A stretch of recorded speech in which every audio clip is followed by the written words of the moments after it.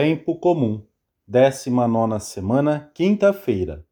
A dívida para com Deus. Primeira meditação. Os incontáveis benefícios do Senhor. O reino dos céus é semelhante a um rei que quis acertar as contas com os seus servos. Lemos no Evangelho da missa de hoje. Tendo dado início à sua tarefa, apresentou-se-lhe um que lhe devia 10.000 talentos, uma soma imensa, impossível de ser paga. Este primeiro devedor somos nós mesmos. A nossa dívida para com Deus é tão grande que nos é impossível pagá-la. Devemos-lhe o benefício de nos ter criado, preferindo-nos a muitos outros que poderia ter chamado à existência em nosso lugar. Com a colaboração dos nossos pais, formou-nos um corpo, para o qual criou diretamente uma alma imortal e irrepetível, destinada a ser eternamente feliz no céu, junto com o corpo. Estamos no mundo por um expresso desejo seu. Devemos-lhe ainda a conservação na existência, pois sem ele voltaríamos ao nada, como lhe devemos as energias e as qualidades do corpo e do espírito, a saúde, a vida e todos os bens que possuímos. Acima desta ordem natural, estamos em dívida com o Senhor pelo benefício da encarnação do seu Filho, pela redenção, pela filiação divina que nos outorgou, pela possibilidade de participarmos da vida divina aqui na terra e mais tarde no céu, com a glorificação da alma e do corpo. Devemos-lhe o dom imenso de ser filhos da Igreja, na qual temos a alegria de poder receber os sacramentos e, de modo especial, a Sagrada Eucaristia. Na Igreja, pela comunhão dos santos, participamos das boas obras dos outros fiéis, recebemos a todo o momento incontáveis graças provenientes dos outros membros, dos que estão em oração ou daqueles que oferecem a Deus o seu trabalho ou a sua dor. Também recebemos continuamente o benefício dos santos, que já estão no céu, das almas do purgatório e dos anjos. Tudo isto nos chega pelas mãos de Santa Maria, nossa Mãe, e, em última instância, pela fonte inesgotável dos méritos infinitos de Cristo, nossa cabeça, nosso Redentor e Mediador. Devemos a Deus a graça com que contamos para praticar o bem, a constância nos propósitos, os desejos cada vez maiores de imitar Jesus Cristo e todo o progresso nas virtudes. Devemos-lhe de modo muito especial a graça imensa da vocação a que cada um de nós foi chamado e da qual derivaram depois tantas outras graças e ajudas.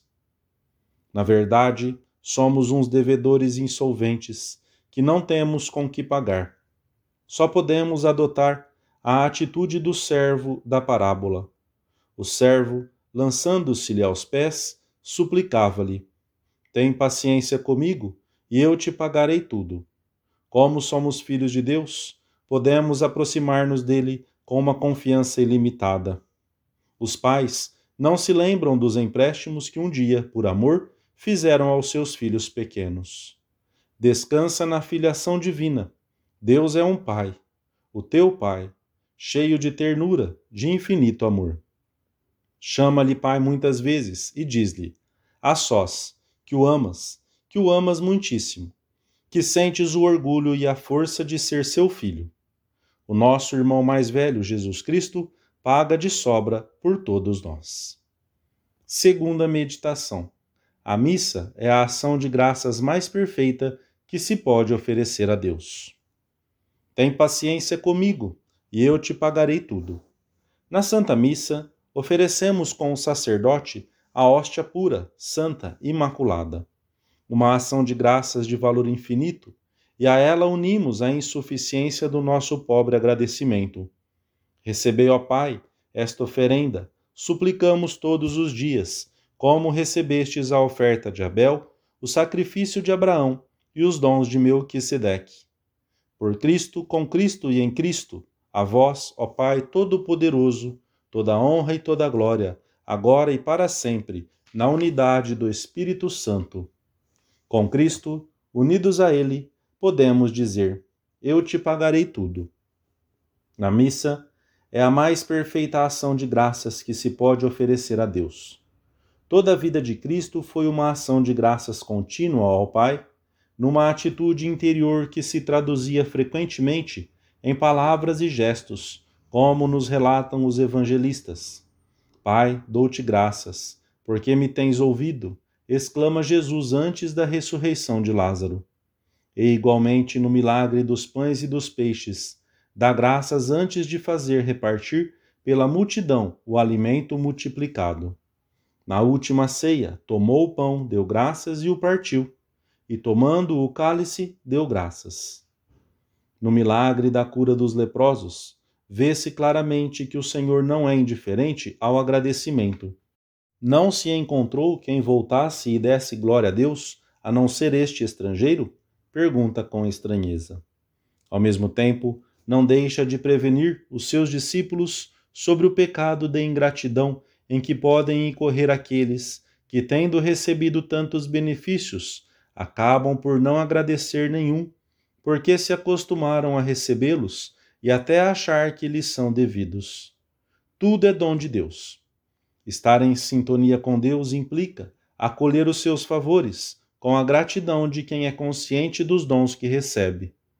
Se conhecesses o dom de Deus, e quem é aquele que te diz, dá-me de beber, tu lhe pedirias e ele te daria da água viva, explica o Senhor à samaritana, que estava a ponto de fechar-se à graça. O nosso agradecimento a Deus por tantas e tantas dádivas que não podemos pagar deve unir-se à ação de graças de Cristo na Santa Missa. Como poderei retribuir ao Senhor por todos os benefícios que me fez? Podemos perguntar-nos todos os dias com o salmista, e não encontraremos melhor forma de fazê-lo do que participando diariamente, com mais atenção e piedade, da Santa Missa, oferecendo ao Pai o sacrifício do Filho, ao qual, apesar de valermos tão pouco, uniremos a nossa oblação pessoal. Dignai-vos, ó Pai, aceitar e santificar essas oferendas. Diremos, com o coração cheio de alegria. Terceira meditação.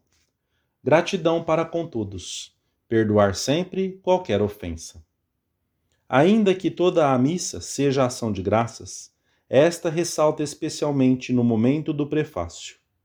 Num especial clima de alegria, reconhecemos e proclamamos que, na verdade, ó Pai, Deus eterno e todo-poderoso, é nosso dever dar-vos graças, é nossa salvação dar-vos glória, em todo tempo e lugar, por Cristo Senhor nosso.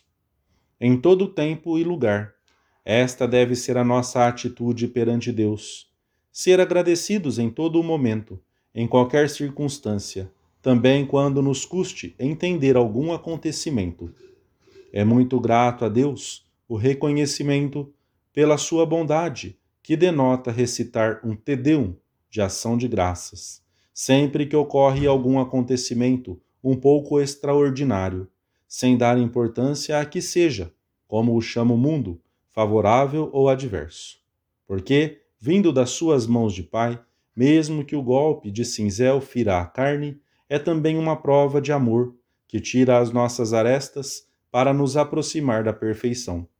Tudo é apelo contínuo, ut ingratiarum actione semper maneamus, para que permaneçamos sempre numa contínua ação de graças. Ut ingratiarum actione semper maneamus. Devemos transpor para a nossa vida de cada dia esta atitude de agradecimento que temos para com Deus. Aproveitemos os acontecimentos pequenos do dia para nos mostrarmos agradecidos a todas as pessoas que nos prestam tantos serviços na vida familiar e de relação.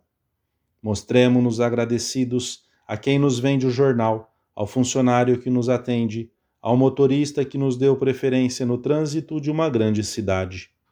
Mas o Senhor mostra-nos nesta passagem do Evangelho outro modo de saldarmos as nossas dívidas para com Ele.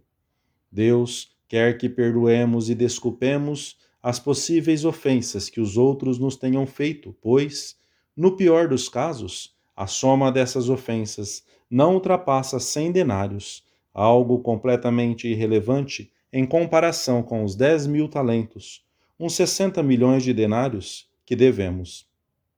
Se soubermos desculpar as pequenas coisas dos demais, ou mesmo uma injúria grave, o Senhor não levará em conta a imensa dívida que temos com Ele. Esta é a condição que Jesus estabelece ao concluir a parábola. E é o que dizemos a Deus sempre que rezamos o Pai Nosso. Perdoai-nos as nossas ofensas, assim como nós perdoamos a quem nos tem ofendido. Quando desculpamos e esquecemos, imitamos o Senhor, pois nada nos assemelha tanto a Deus como estarmos sempre dispostos a perdoar. Terminamos a nossa meditação com uma oração muito frequente no povo cristão. Dou-vos graças, meu Deus, por me terdes criado, feito cristão e conservado neste dia. Perdoai-me as faltas que hoje cometi, e se algum bem fiz, aceitai-o.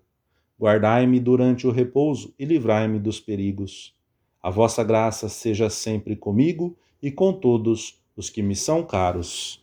Amém.